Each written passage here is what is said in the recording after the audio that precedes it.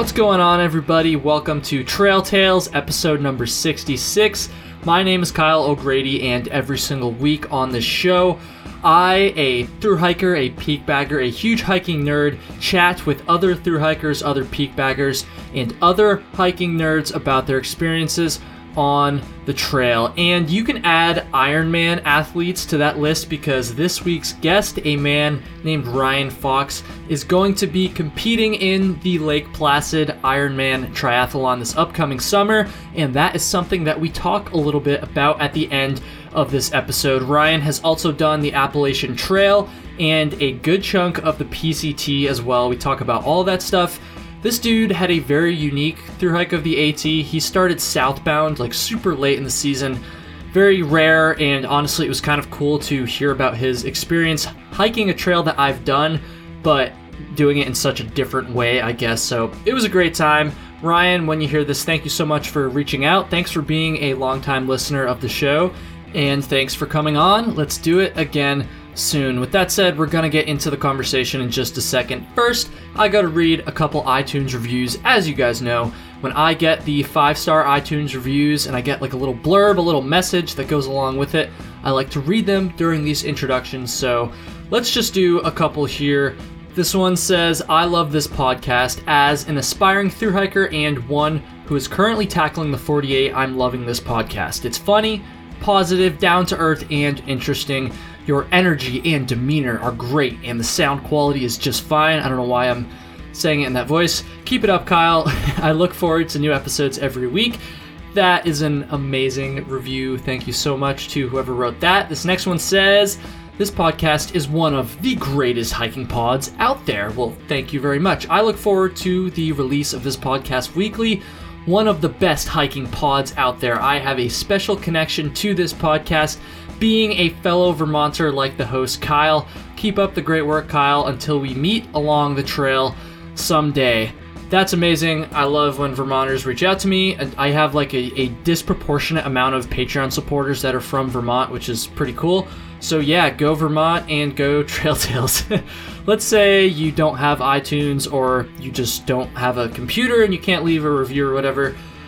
Even though they're probably done on a phone, I assume. I have an Android phone, so I can't even use iTunes if I wanted to. Anyways, let's say you want to help support the show in a different way. There are a couple other things you can do. First of all, just word of mouth. If you enjoy an episode, tell a friend, tell a loved one, post it on social media somewhere, tag me, all of that good stuff. At Trail Tales Pod is the Insta, also on Facebook if you just type in Trail Tales. And let's say that just sharing it isn't enough for you. Let's say you want to go the extra mile. That is where the Patreon comes in. For just a couple bucks a month, you can support Trail Tales. You'll get a bonus episode and a blooper reel. I gotta be honest, during one of the episodes this month, my microphone just fell off the stand in the middle of the recording, so you're gonna get to hear that. If it's worth fucking paying that money for, I don't know. But anyways, you should definitely go check it out. Patreon.com/trailtales. You'll also get invited to the monthly video chat, which we just started last month. I'm already looking forward to this month's chat. It's just coming up in a couple days here, so yeah, maybe sign up now and you'll be able to get into that on Thursday. I don't know, at least go check it out. It would mean a lot to me. And with that said, I think we're gonna get into the episode. My conversation with Ryan Fox, Appalachian Trail class of 2018.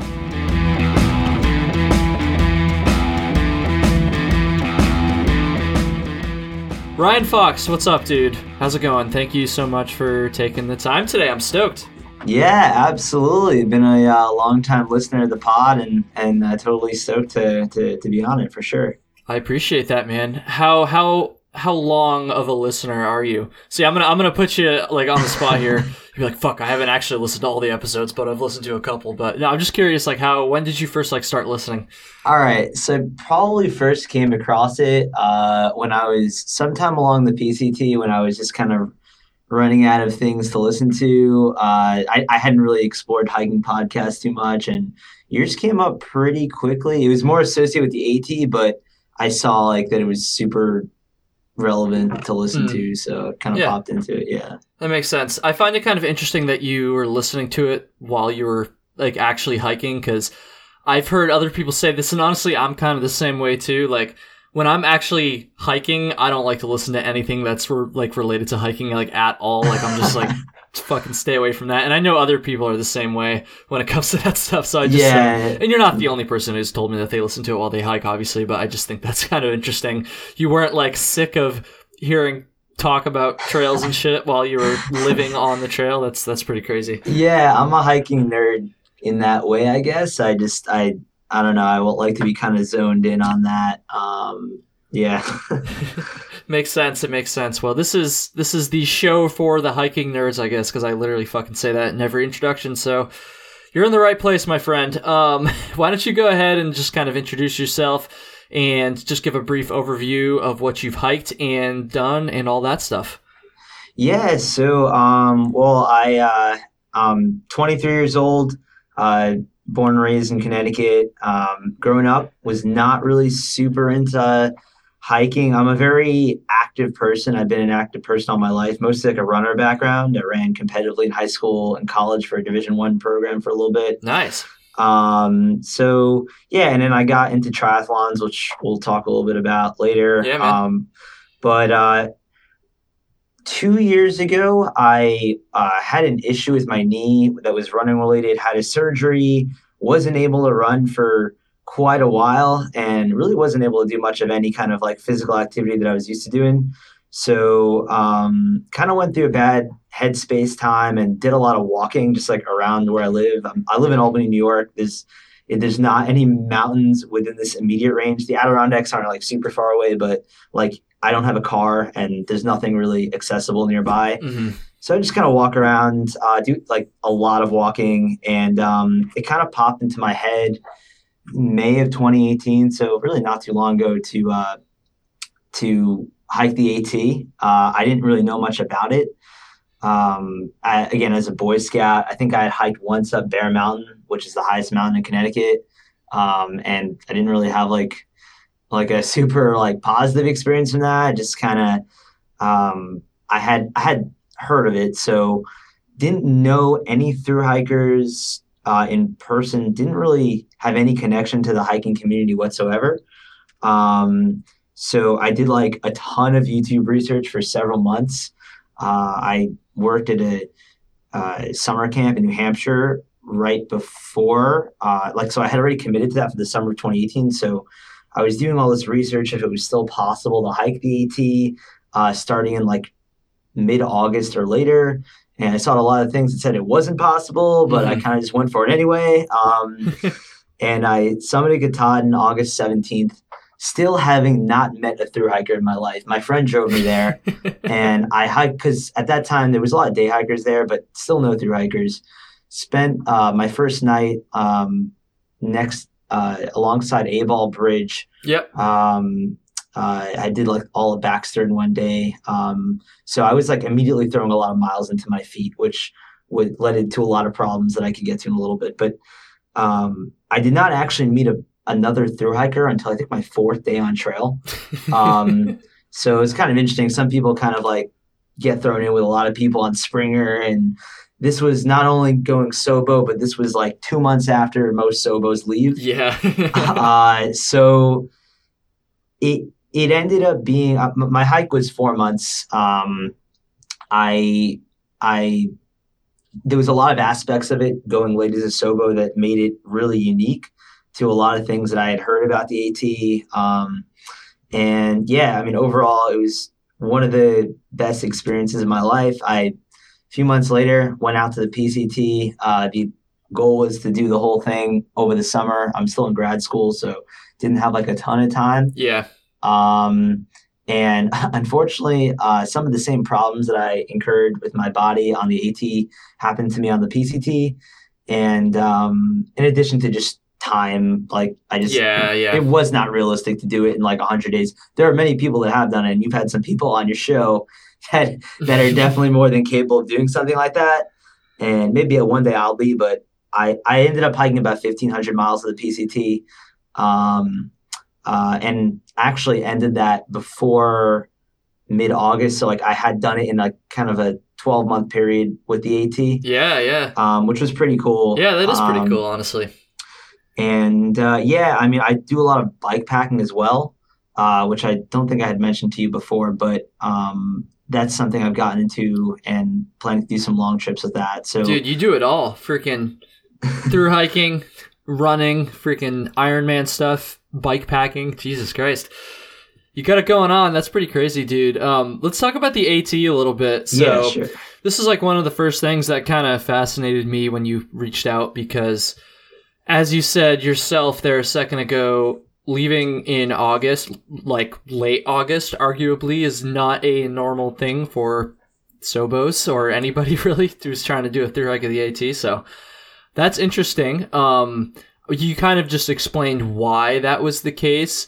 So why don't you just go ahead and kind of elaborate a little bit more on like those first couple weeks, I guess. And you said you had some problems starting out with like the big miles. I guess first of all, so I'm assuming you knew that you kind of had to hit the ground running because you were starting so late, yeah? I did know that. I mean, I went in with like a lot of confidence, which is a good thing and also a very bad thing in some ways. I knew that I was a very fit person. I had a lot of like, long distance endurance background. So, truthfully, my initial goal was to do the trail in 100 days, which was approximately a little after Thanksgiving if I had done that. Yeah. So like, I knew it, and I knew that I had to kind of be quick in general just to beat the weather, but I wanted to start like moving. Gotcha. So, and that started with the first day. Like initial plan was to just hike up and down Katahdin and kind of do what most Sobos do and stay the night near the base of Katahdin. I think it's like Katahdin Stream campground. Yeah. So immediately after starting off up and down Katahdin, rather than staying overnight at the base of Katahdin, like Katahdin Stream campground, I just went through the whole park, camped out at Able Bridge. So that was already like a 20-ish mile day. Yeah, right off going and then the extra miles, to go up Katahdin. Yeah, that's crazy. So, and then I kept it going. I actually I couldn't set up my tent that first night. That's how like ill prepared I was on the gear side of this. I had no real, I had like a Marmot Force, which is a tent that like no one has on the AT, but my friend let me use it, let me borrow it, which was, I was very generous of her. So, so I immediately went in, and I was doing like 20 to 25s in the 100-mile wilderness. And while physically, like I was able to handle it, like my cardiovascularly, my feet were in like totally new territory. Yeah. I had a very heavy pack, a lot of food, and I was like, my feet were immediately getting blisters. And I didn't really think about it too much at first. I was just kind of like powering through. I kind of had a history with running as well, just kind of powering through pain, which again, kind of like one of my weaknesses. And I got about halfway through the 100-mile and things started to get a little bit more serious. A lot of my blisters on the bottom of my feet started popping and more blisters were forming underneath them. And people like were very generous. There was a lot of like section hikers around there, not too many through hikers, but section hikers were helping me like, oh, like you need some KT tape, you need some Leuko tape. Mm-hmm. And honestly, there was no hope for me at that point. Damn. The last 10 miles of the 100-mile wilderness were not only the most painful miles of the trail, but the most like probably painful miles of my life. The bottoms of my feet. I sent you a couple pictures in the email. I briefly looked. I don't think I could keep my eyes on it for longer than a half second, but shit was nasty, bro. So my feet essentially like opened up, like full, like not to get too graphic on this podcast, but like literally bleeding through my socks, no skin on like large portions of my feet, and I kind of dragged myself through the last like couple miles. I think I stayed at like the last shelter before Munson the night before, and I literally just didn't sleep the whole night. I was in so much pain and just like taking too much ibuprofen that one should take. Got to the road crossing, and Shaw's took me to the local hospital. I think it was in like Greenville, and that kind of obviously took a whirlwind on the hike because here I was intending on doing like 20s and more every day to get to my goal. And I was like in a hospital bed. I remember they put my feet in this solution with water, and I was just screaming. And then I get back to Shaw's, and it was kind of like an uncertain, like, what am I going to do situation, because I physically couldn't walk. Like Yeah. I was like hobbling, trying to walk on the balls of my feet, like just around the hostel. And I couldn't set up my tent in the yard. I had to have someone help me. And it was honestly, it was a really like, I really wasn't sure what to do. I took a semester off from grad school for this whole thing. So like, I was thinking like, am I going to have to just kind of like, what am I going to do with myself? I was thinking about like getting a flight home. And, I talked with some friends, and they were like, you should just stick it out at Shaw's. And that's kind of what I did. I did as much work for Stay There as I could for a couple of days. I folded laundry. They had a spare pair of crutches like hanging around. Like, I don't know what hiker left those, but I used those. Probably didn't get very far, whoever it was. No. So I like hobbled. I remember one day I hobbled to the little market on the corner of the main street and back. Then the next day I hobbled over to like the AT Visitor Center and back. And then the day after that I hobbled a little bit further. And every day for like a week, I just kind of like worked into to putting more pressure on my feet. And I like soaked my feet in some kind of it was like Epsom salts. So if you're a hiker looking for like ways to cure your feet quickly, Epsom salts are great. How long were you kind of holed up at Shaw's for?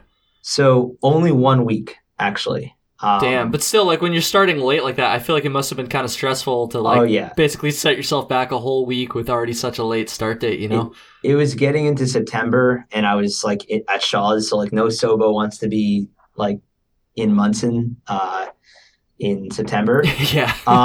So there was flip-floppers like that had done like the first half of the trail, and they were coming southbound. So like I was seeing some of those, and when I came back, when Poet, who owned Shaw's, he was a great host to me, and I can't think of enough. But when he dropped me back off of the road crossing, like he was like super hesitant. I was like still kind of limping, and he's like, "You're sure you're good? Like if you need anything, just call us. Like, we have the number for the guy in Caratunk. If you get close to there and you're out of whack, just call them." And I was like, "Nah, like I think I'm good." And there was obviously like a lot of sensitivity the first like few weeks after that, but yeah. I eventually got the ball rolling again pretty well. So nice. I'm glad to hear you were able to kind of continue on from there. Dude, I'm trying to figure out where we would have like passed each other. Yeah, we must have passed each other, because I was thinking that when I initially saw your bio, because you must have been. See, I remember I was in Hanover on the last day of August, so I was in Lincoln, New Hampshire like a couple days later.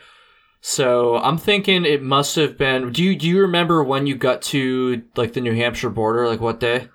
Yeah. So I got to. It was like September. It would have been in the neighborhood of September 10th. 10th. So we must have passed each other in the whites somewhere. Is what I'm thinking. Yeah, probably. Yeah, because I was seeing the last Nobos that I saw, like real Nobos, were around Hanover. After that, it was hardly anybody. Yeah, because I was at like the tail end, and so yeah, that would make sense.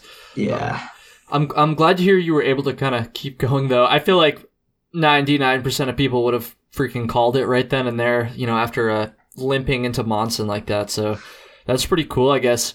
You must have not like started out doing 20s right after that though. You must have had to taper up a little bit, right? Yeah. So just because of the nature of the trail in that area with the Bigelows and the Crockers, like I was doing like 10 to 15, which was still like a lot, for that area, but I kind of cut it down. I was initially I had planned to kind of skip certain towns or hostels, but I kind of took advantage of that experience a little bit more, and I'm very glad I did.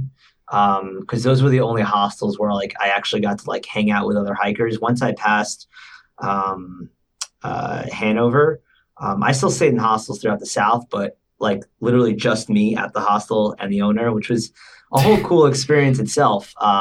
Yeah, dude, you must have been like by yourself for most of this hike then, yeah? Yeah, yeah, very much. It was around Southern Virginia that I started catching like kind of back end Sobos, Yeah.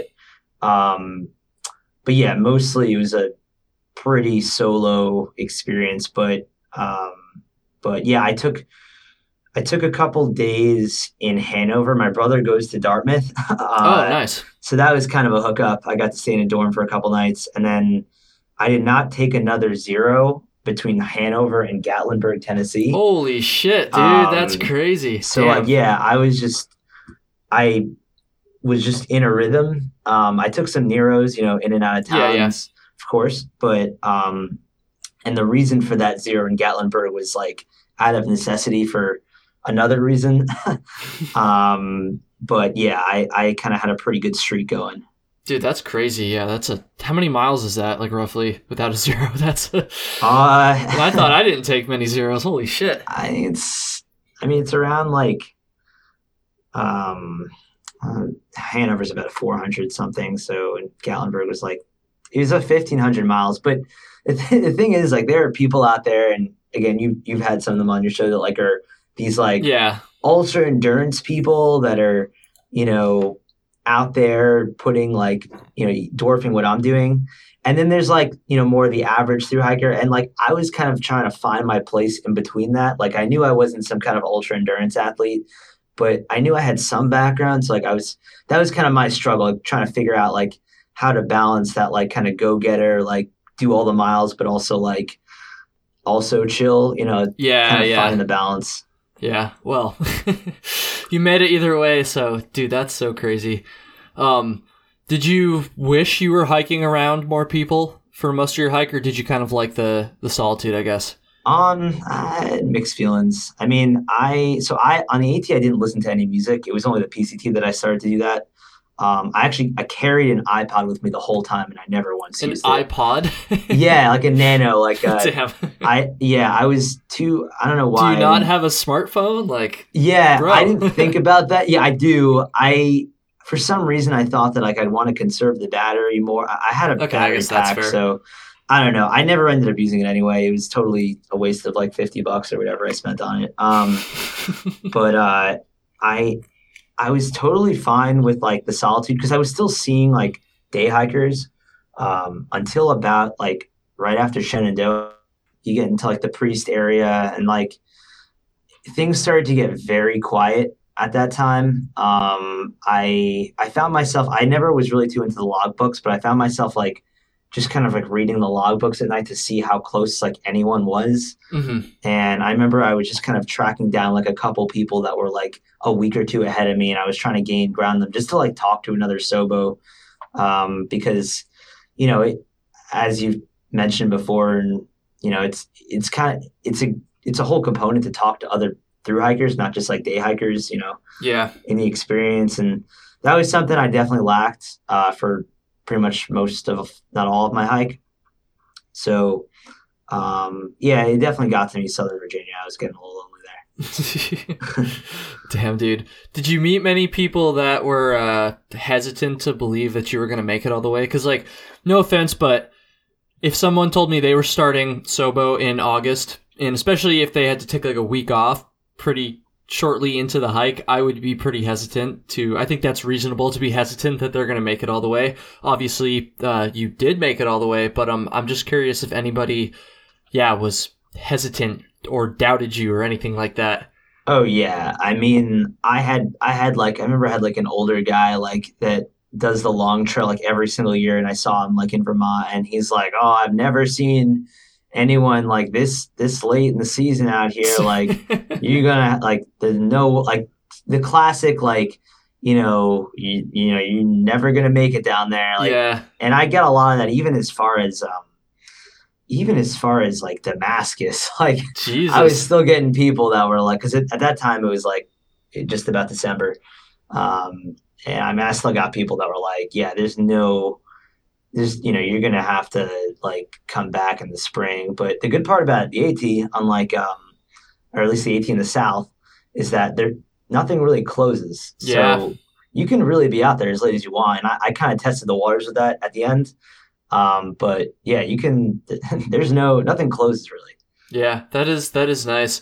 Were you like frustrated by people being doubtful at first, or did you just kind of roll with the punches and be like, fuck it? Like, I'm sure you got kind of used to it after, or as used to it as you can get after a while. But I don't know, just from my perspective, because I like started late, totally different scenario.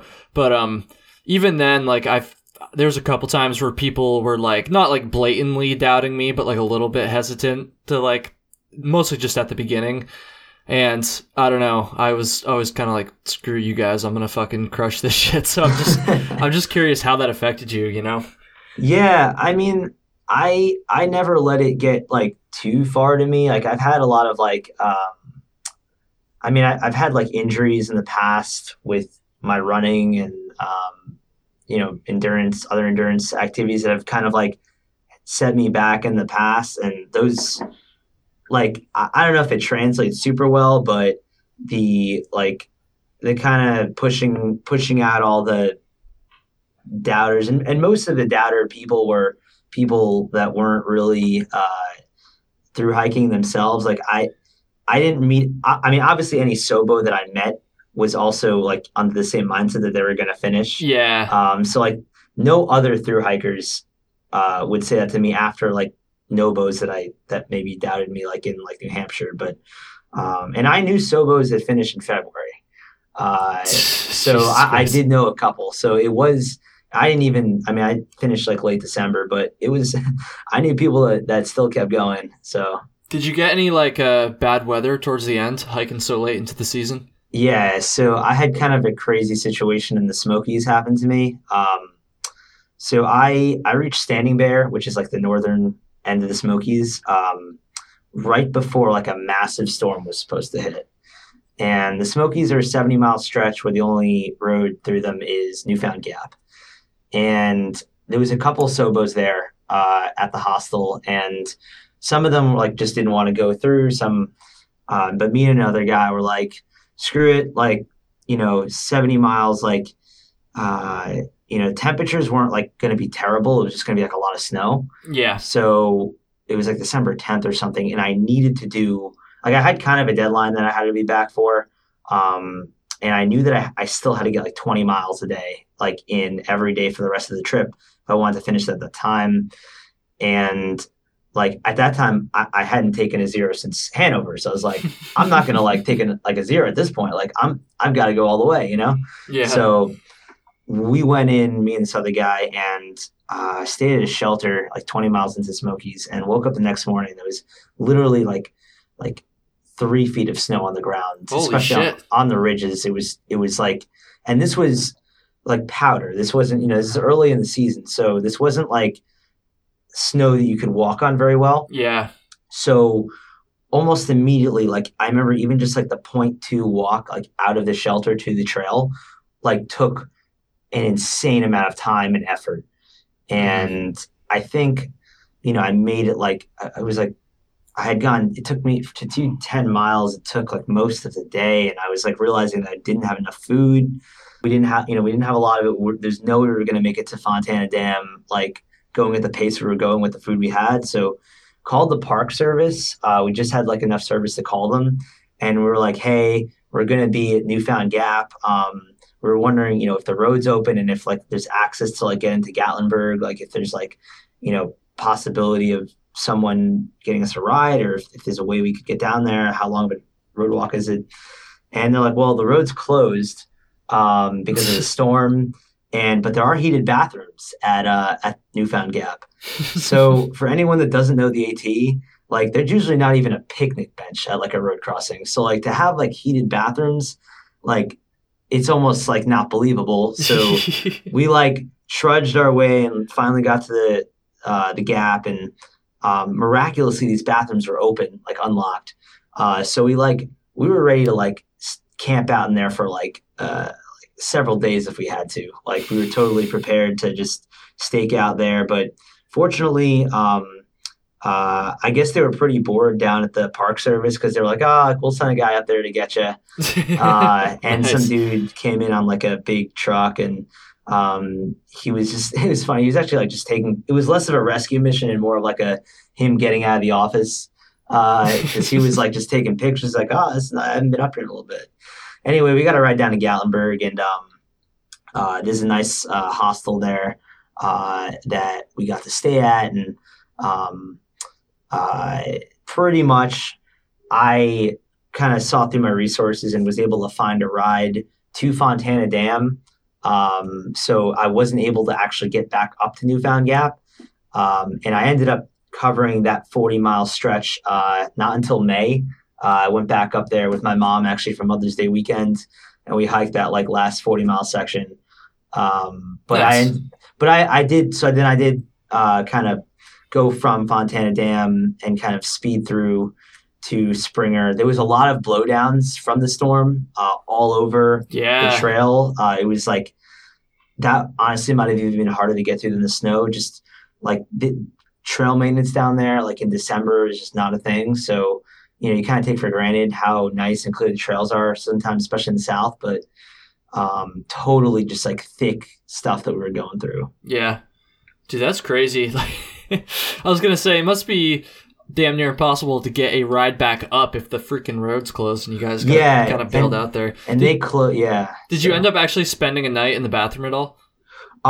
It almost came to. We were there for several hours, and then the Park Service like called me back, and they were like, "Actually, we can pick you up." So we were there for a few hours, but it was nice. I'm gonna talk that bathroom up. If you're at Newfound Gap and it's cold, or even if it's not cold, like that is a nice bathroom for the Appalachian Trail. Oh yeah, dude. Plenty of through hikers have slept in that bathroom. Like, trust me. Oh, I'm sure. I've heard many stories about that bathroom and saw a couple people there when I went through as well. So that's pretty funny. Yeah. So good.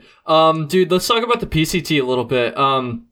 So when did you like leave? What direction did you go? All that stuff. Because I'm just kind of curious. Not really being around that many other through hikers on the AT. If you were hiking the PCT like during peak through hiking season, that must have been like a much different experience. But yeah, I don't even know like what time of year were you on the PCT? Yeah. So PCT, yeah, it was kind of a shock to the system in the sense of people. I started May 15th, which was in a normal year that would be considered somewhat late, but in this year with the Sierra snow being like at like 200%, that was a relatively normal, maybe on the later end. And yeah, I was northbound this time and started at the border. Immediately was doing 25 to 30 miles and there was several people I met that were doing that. Not a lot, but there was people. Mm-hmm. So we quickly kind of caught like the real like herd later in the desert. And I actually, within the first 10 miles of leaving the border, I started getting blisters again. Oh. Which was unfortunate because I had like tried so many different like switching of my shoes, socks. I tried every combination. Anyway, I kind of just gritted through it, which was a mistake for later in the hike. My feet got never to the point that they were on the 80 and the 100 mile, but they just got really, really bad. And I was still getting through like some 30-mile days, but it was just in like the most painful way for the feet possible. And the guys I was hiking with, like I hiked pretty closely with a group about 200 miles in to about like 700 or 800 miles in. And they were just every day, they were just like, dude, like, what are you, like, how are you getting, like, cause I would get into a town and like, I would take off my feet and I have a picture of other hikers taking pictures of my feet. And this would probably be an appropriate time to say that my trail name is Swissfoot, just because my feet just always look like Swiss cheese. Jesus Christ. So that experience, the desert was outside of my feet. The desert was actually pretty good this year just because it was very wet. Lots of rain there this year. So water carries were really not terrible. Compared to the AT, obviously it's a whole nother animal. Oh yeah. But it was definitely a much more doable thing than I think some people make it out to be in other years. So I made it to Kennedy Meadows, which is like 700 miles in. That's like the border of the Sierra. Yeah, yeah. I made it there in 1 month, which was for most people that's a bit fast. Most people take 6 weeks to 8 weeks. So I was making good time, even though my feet were like really not having it. And I went into the Sierra with a group, and what you might have heard with a lot of people this year is that like a lot of people kind of went into the Sierra with the intention of either going through, or they might have flip-flopped before. And I was very stubborn and wanted to go straight through, but I had a lot of scary experiences going over some of the creek crossings, because this was like late June at this point. So it was almost more dangerous to go into the Sierra at that point in like later June than it was like a month earlier, where like creeks were covered in snow bridges, so you could kind of easily get across. So and even like you had to be done hiking, or at least hiking over passes, like by 10 a.m. because the sun would hit the snow, and it didn't matter that like a lot of us had micro spikes, like you were slipping. Damn. And so I went over like Forester Pass, which is the highest point in the PCT. And then initially the group that I was with, we intended to go all the way to Mammoth Lakes, which is like 100 miles beyond this like common out with like, it's called Kearsarge Pass. Mm-hmm. A lot of people take it to go out, and they usually either come back through there or they'll skip around. And we had the idea that we were just going to skip through Kearsarge Pass, because it's like an 8-mile sideshow to get out of there. Like, oh geez, the thought of that on the AT, like them doing 0.3 miles out of a trail is a lot, but yeah. This was literally to get from the PCT to like a road. It was 8 miles, and we wanted to avoid that initially. So we actually went over the second pass, which is Glen Pass. And it was probably the most scary experience of my life, just because it was like, we did it like in the middle of the night when like we thought the snow would be more secure, and it really wasn't. And we ended up getting up and over the pass, but ended up turning around because it was just too dangerous. And I ended up hitchhiking north a little bit to around Lake Tahoe, which is like considered like the northern end of the Sierra. Sure. And I hiked from there all the way to Crater Lake, Oregon. So, but progressively through that time, the state of my feet just got worse and worse, like constantly stopping to like leukotape. They were just covered. It was like mummy feet, like covered in leukotape. Like I went to 2 separate doctors. One story of which I'll share at the end, kind of interesting. But 2 separate doctors at 2 separate urgent cares in Bernie, California, and Wairika, California, just to like see if they could do anything for me. And they would help in the short term with like I was given like some antibiotics, different things. But ultimately, I had to get off at Crater Lake just because it was just, every step was just like horribly painful. Beautiful. I mean, the trail in the Northern California is totally underrated. Super beautiful. I would definitely recommend like that whole like Mount Shasta area is incredible. And I had, like you, like I had never really been out there before at all. So I'm from the Northeast. These are like the only mountains that I know of over here. So yeah, it was like a whole nother experience. And, the PCT culture is definitely a little bit different. what do you mean by that?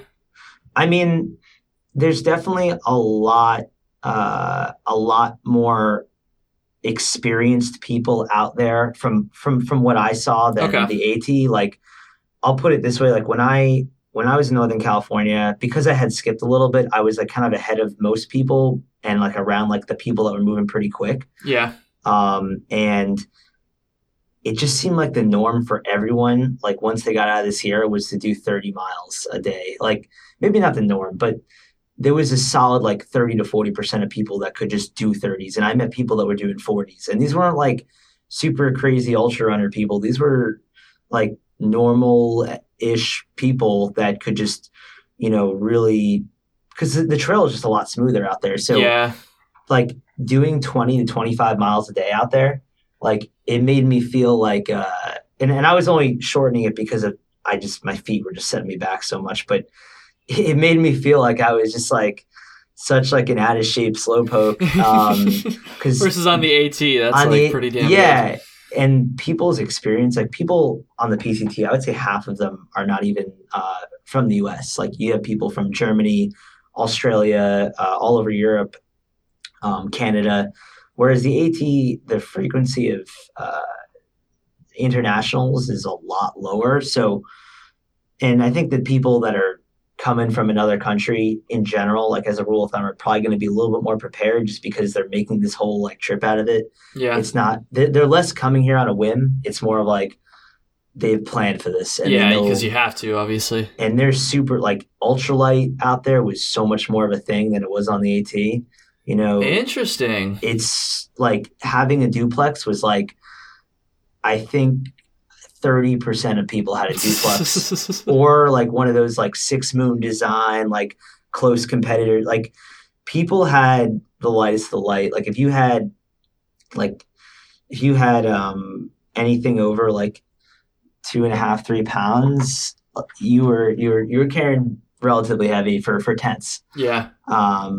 Shelters. Interesting. Yeah. So that was definitely a huge difference. Dude, that's crazy. Do you plan on going back and finishing what you missed, or do you think you're just going to start over and just give it another shot?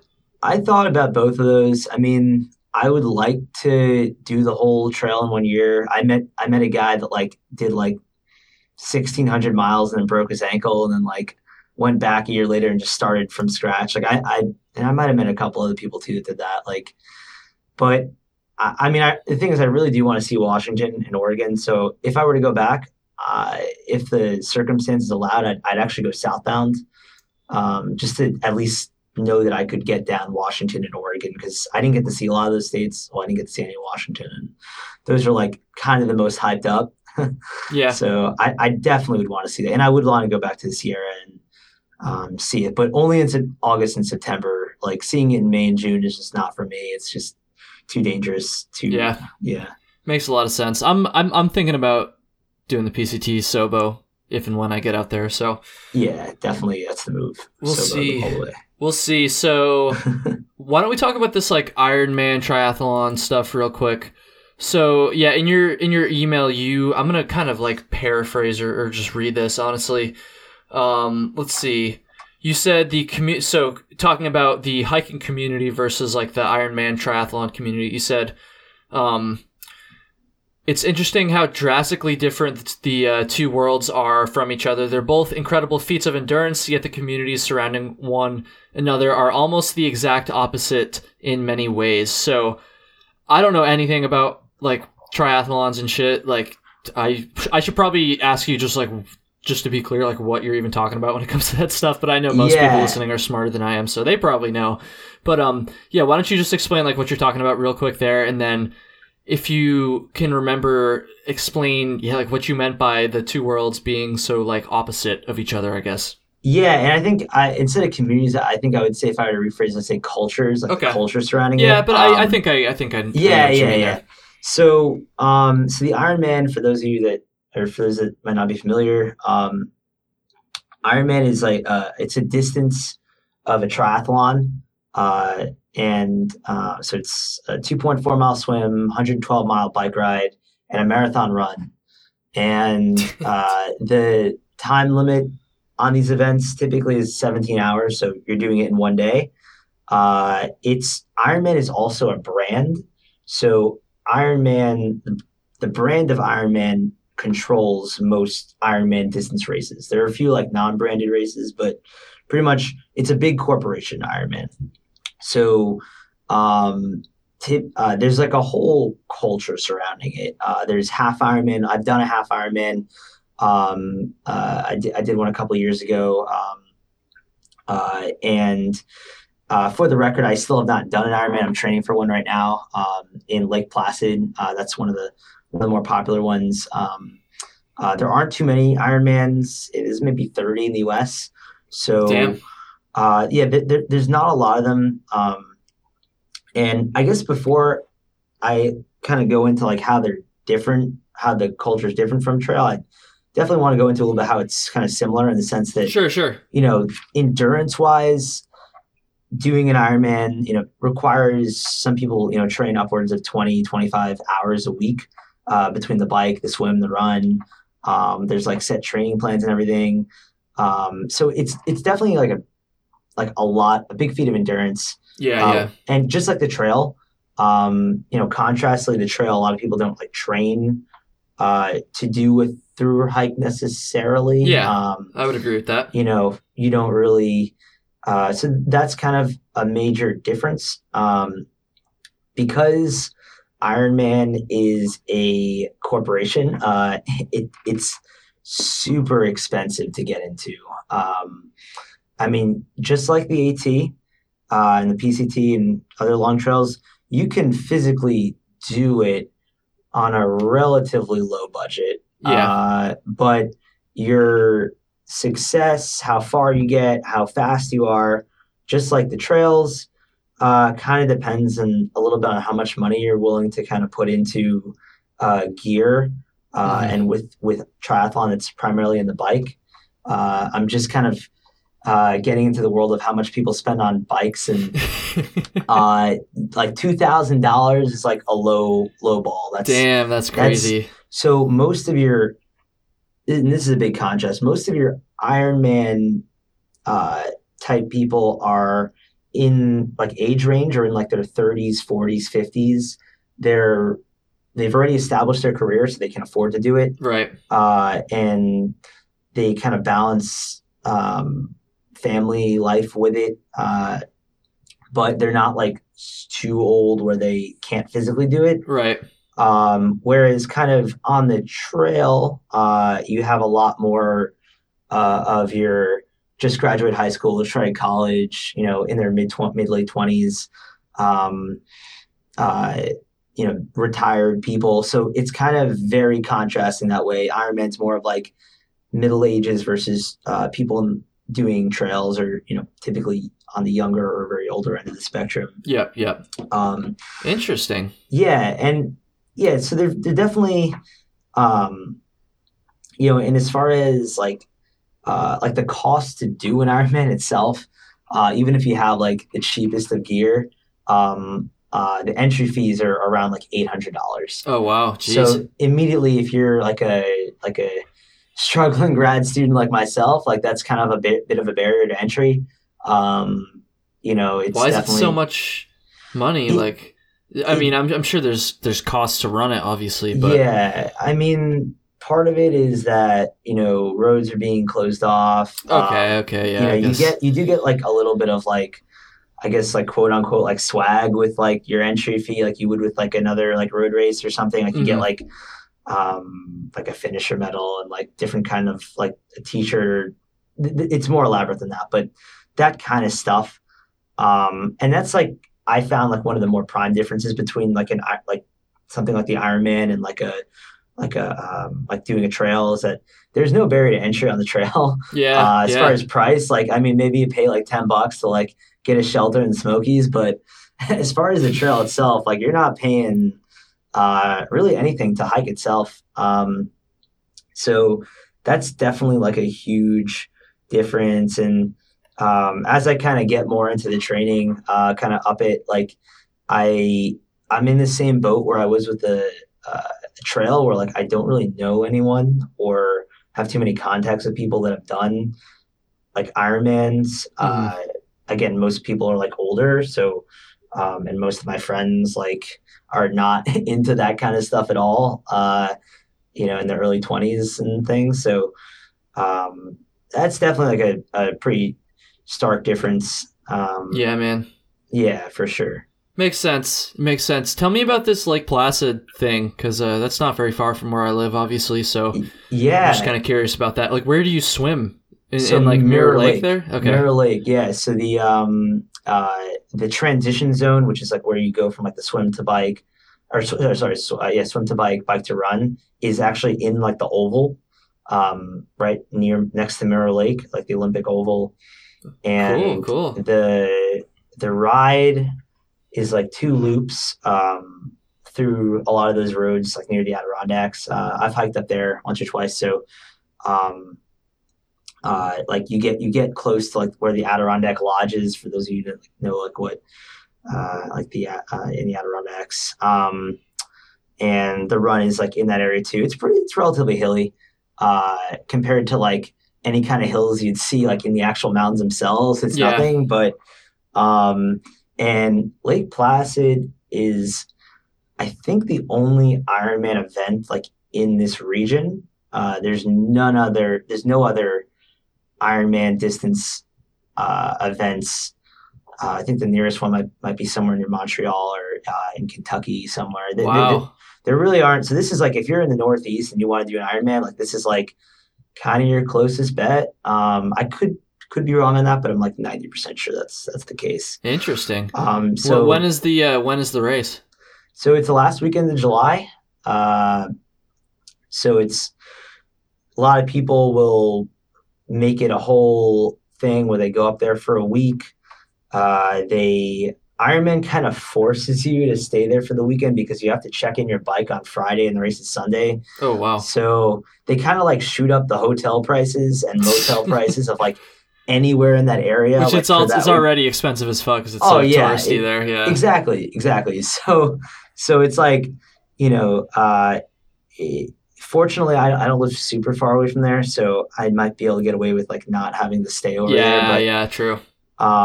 Just zip up 87. Yeah, exactly.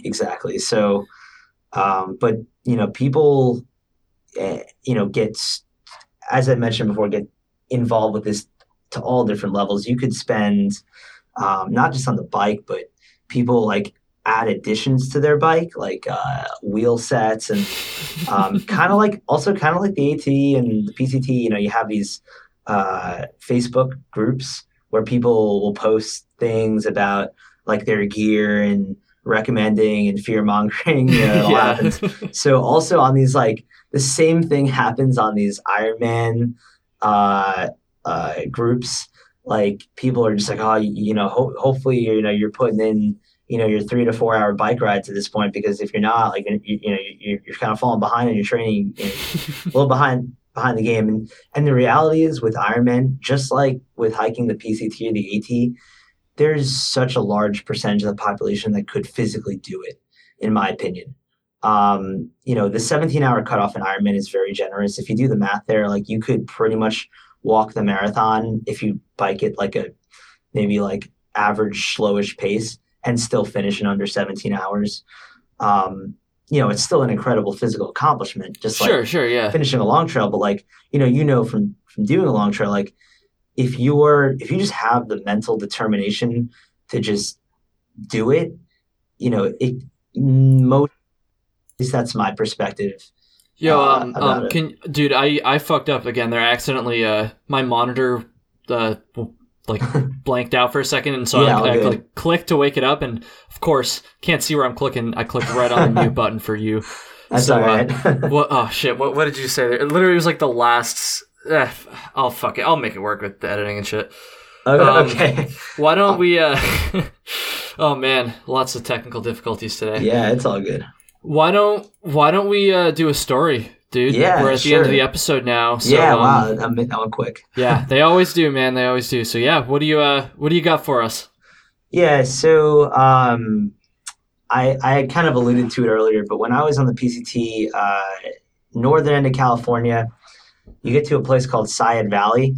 It's the last town in California after being in California for like 1,700 miles. And I was nearing this town, and I was once again going through serious feet issues, like probably nearing the pain that I had experienced in the 100-mile wilderness. And there's like a 2-mile road walk that you have to do to get into Sayad Valley, which is like literally just like one store. There's like nothing there. And I was so upset because I was coming to the realization at that point that like finishing the trail this summer was not possible. And like, I needed to see another doctor because there was like, just my feet were just not looking healthy. And despite all the stuff I was doing for them. Yeah. So like, I like limped into town, like really like limped. And I got a ride an hour away to a town called Wairika. Wairika is not a trail town at all. It's um, again, it's an hour away from Side Valley. It's I had got there. The lady that owned the store was like commuting back there, so she gave me a lift. And I got there, saw a doctor. They were able to help me out a little bit, but I wasn't able to get back to Side Valley Right. that day because just the logistics were crazy, and there was a bus that only ran like twice a week in that direction. So usually when I'm in a town, like a decent sized town, not really sure what to do. I kind of go to the library. Yeah. So I went to the library and like we're just researching like like maybe like plane tickets back and like if like for I wanted to get into Oregon. Like I was gonna drag myself like bloody. It didn't matter. Like I need to at least get to Oregon. So I was kind of like making plans, figuring out what I was gonna do, and the library was closing, and I didn't have a place to stay that night, and motels were really expensive. So I was like, oh, what the hell am I gonna do? I'm like in like a real like town slash small city, and I have nowhere to go. So I got onto like the porch of the library, and there was a couple homeless people there. And I was like, I asked them if there's any campgrounds in the area, and they're like, well, no, but that bench is all yours if you want it. So I was like, all right. And I was a little hesitant, to be honest. Yeah. I don't blame you. And I I spent the night with these homeless people, and they offered me like first aid stuff that some of them had, and we had like just a good night, just like and they had a deal with the library where like if they did community service they could stay on the porch. That's kind of why they were there. But so it was totally like allowed. Like, we weren't like trespassing or Yeah, anything. yeah. Um and I had some of the realest conversations I've had, more than like with people on the trail itself, I had with those homeless people. And just like how out of the way they went for me. Like some lady, like they had like a spigot like at a nearby house that they could get water from. So they like one of them like went over to get me some water, and like it just made me realize like to put all my problems into perspective. Like they're like when you have an issue on trail, like at the end of the day, like it's very much a privilege to be out here like on the trail. And you it really, when you step out into the real world and some of these same problems kind of arise, you just realize like how fortunate you are. And at that time also just on the trail, I wasn't really connecting with a lot of people. A lot of people were just kind of breezing by me, and I was like kind of back into a routine of kind of camping alone. And this is the first night I hadn't camped alone in a while, and it was with a bunch of homeless people in a town an hour away from the trail. But I had a great night with them, and um, yeah, that was definitely one of the most like eye-opening experiences that I had out in California. Just on the, I don't know if I'd count that as on the trail, but to me, I do. Yeah, I mean, in the context of your hike still, so that's crazy, dude. Yeah, so Damn. yeah. Damn. Yeah, I think that's gonna do it, man. That's such a good reminder to kind of, keep yourself level-headed about how lucky you are to be doing things like that. So that's awesome, man. Why don't you go ahead and plug any like social media or anything where you want people to go check out your shit and follow you on any future hikes and do all that stuff. So yeah. Yeah, sure. So I have an Instagram that I use for most of like when I'm ever backpacking or cycling or sorry, hiking, backpacking. So RI_FOXY. So RI Foxy, I guess that's my I've been meaning to change that, but Too late now, it's locked in. Yeah, I think I've had it since like my freshman year of high school, but that's my Instagram. That would probably be the best place to follow me Cool, man. for this kind of stuff. So Awesome. but yeah. Dude, thank you so much. Sorry about some of the technical stuff we had here, but we made it work. Oh, absolutely, man. It's a pleasure being on. I'm glad to talk about this stuff. Yeah, dude, thank you so much. And to everybody listening, thank you as well. Take it easy. Have a good one. Peace out. All right.